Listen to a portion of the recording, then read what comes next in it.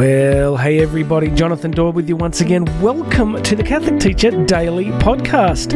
It wasn't hard to choose the title for this podcast, really, was it? We try and do it every day. At least that's the intent. And this year, 2023, we are going to be very committed to that process. Why?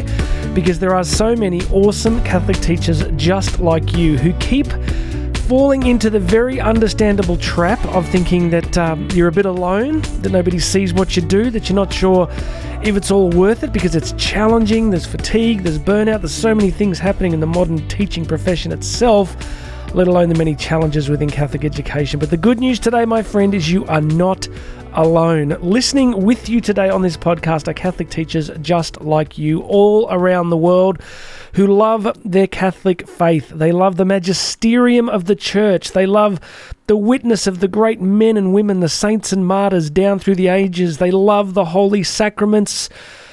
You're not alone, my friend.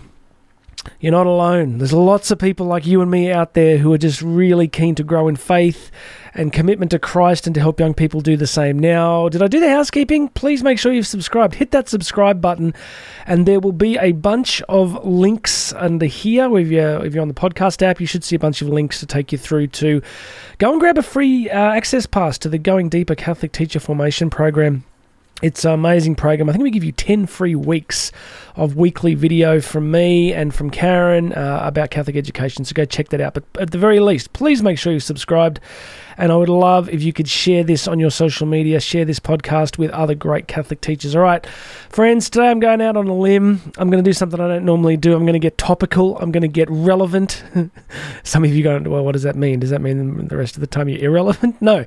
I want to talk about the Grammys. The Grammy Awards were on 2 nights ago, and we try not to date the podcast, but many of you would have seen it, and if you're listening to this in the future, please don't go and look it up, but it's the pivotal moment, of course, where the, I don't know, what do you call him? Do you call him an artist, a musician? Because I'm not sure those things are actually happening, but Sam Smith went out there and did this song called Unholy.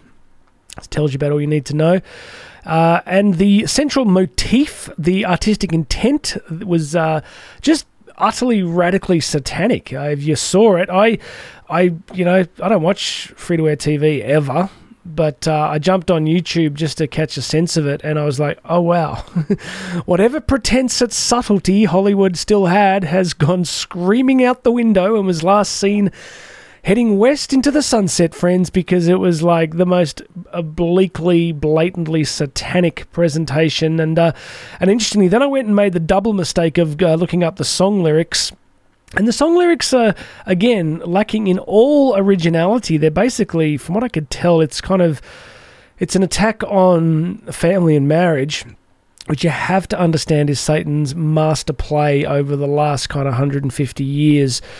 It's kind of the reason why Karen and I did our second master's at the John Paul II Pontifical Institute for Studies on Marriage and the Family, because I think it was it Pius the something, the Fatima Secrets? There was the sense that there was going to be the last great battle was the battle against marriage and family. So the lyrics of that song were very much like, the father is off doing terrible things behind everyone's back, and it's no coincidence that is the focus, of all the things they could sing about. They could sing about drug use or all sorts of other things, and I'm sure they do that too.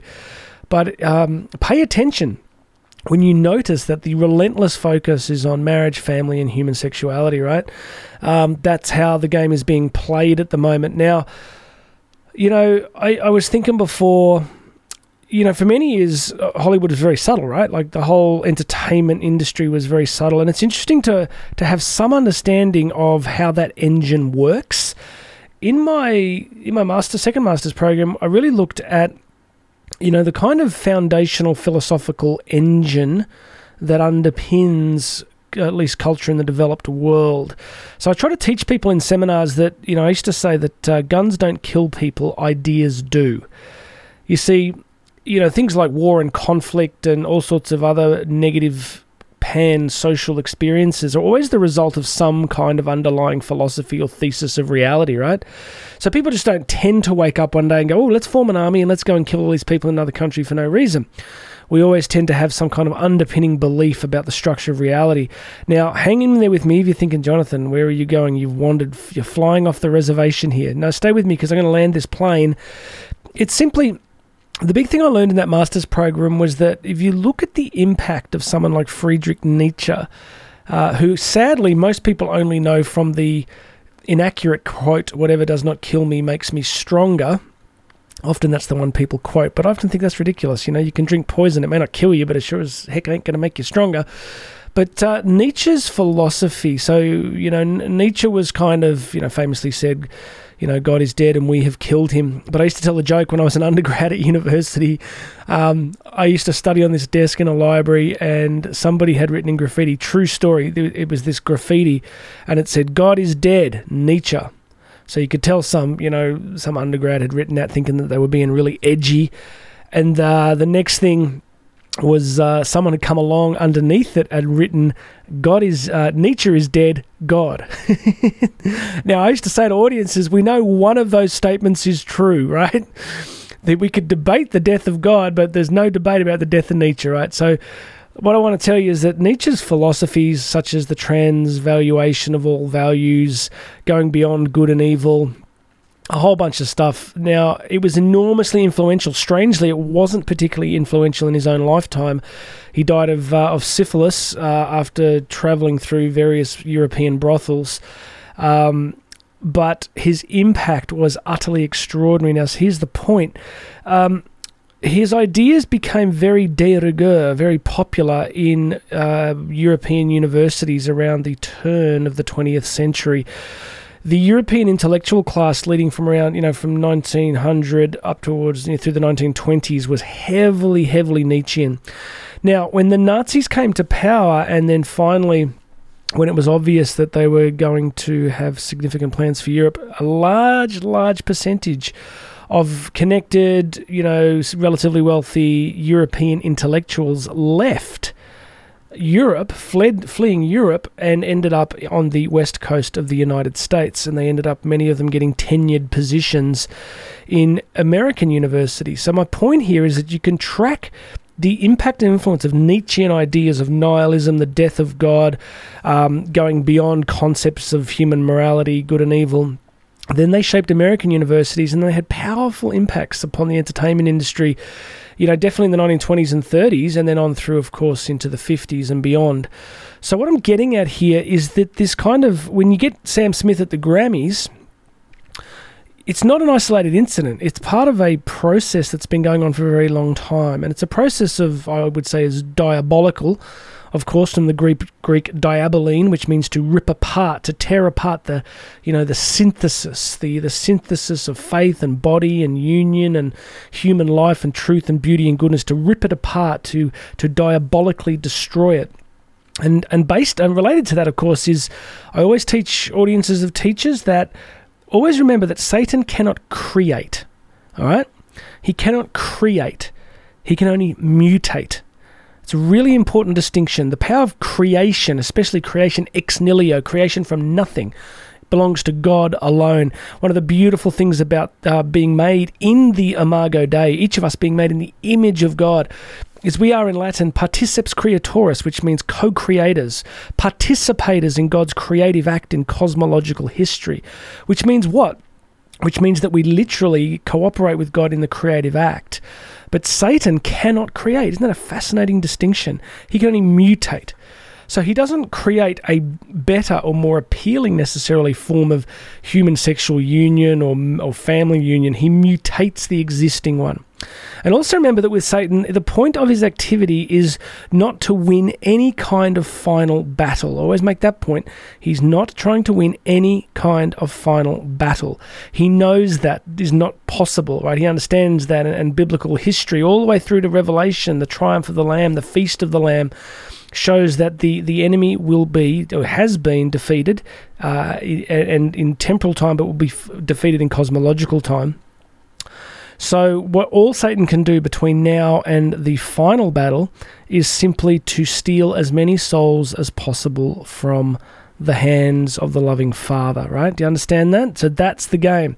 All of the perversion, all of the, distraction and all of the hopelessness and nihilism that underpins culture is driven towards taking each individual soul away from God, collapsing souls into despair or depravity or moral compromise or sin so that they're separated in heart or body or mind from the Creator God. So all of this, my friends, 10 minutes and 8 seconds to get to this point, is to simply say, what is our role in this? And why am I talking about Sam Smith? Well, I'm talking about him because so many of your students probably saw some of it. The good news is that mainstream media is kind of being cannibalized, that there's so many different media access points now, different formats of media that, the big networks, the big platforms don't tend to have as much reach as they once did. But let's agree that many of our students would have seen the Sam Smith at the Grammys, or they would have seen something like it before. They're very familiar with it. So I want you to be aware of this milieu, of this environment that our young people are swimming in. And so what do? Well, I come back to the simple proposition that if you want to win a culture war, you don't win it necessarily by beating your enemies or forcing people to do or believe something. How you win a culture war is simply by telling a better story. That's how you win a culture war. So Sam Smith gets up there and says, hey, the path to happiness is sexual depravity and demonic actualization and normalizing Satanism. And if you follow this path, you'll be famous, happy, exhilarated. So what we have to do is not really waste any time going, and you can see it, right? You see the kind of the knee-jerk reaction, which has been there for many years, understandably, right? Which is, I guess it's the old moral majority response, right? Which was, this is horrible, this is terrible, we need to ban this shouldn't be on TV. It's not going to happen, right? Because if you take it off TV, it's just going to manifest somewhere else. I'm not saying there should be no controls over what's shown in the wide public channels, but you get my point, right? Like, banning books doesn't tend to basically have an enormous amount of effect long term. What does have good effect is telling a better story. What does have good effect is telling a better story. Telling a more beautiful story. A Catholic story is a story about truth, about beauty, and about goodness. See, why does a Mother Teresa still resonate with people? Why do people look at her lives? Some people would, maybe would pick someone like a Nelson Mandela or Martin Luther King, who, of course, some listeners would know also had their own backstories and compromises too. But we point to these people and we say, there's something that we want to emulate here. There's something good here. It's a moral good. We gravitate towards it. It's attractive to us. Or something that's profoundly beautiful.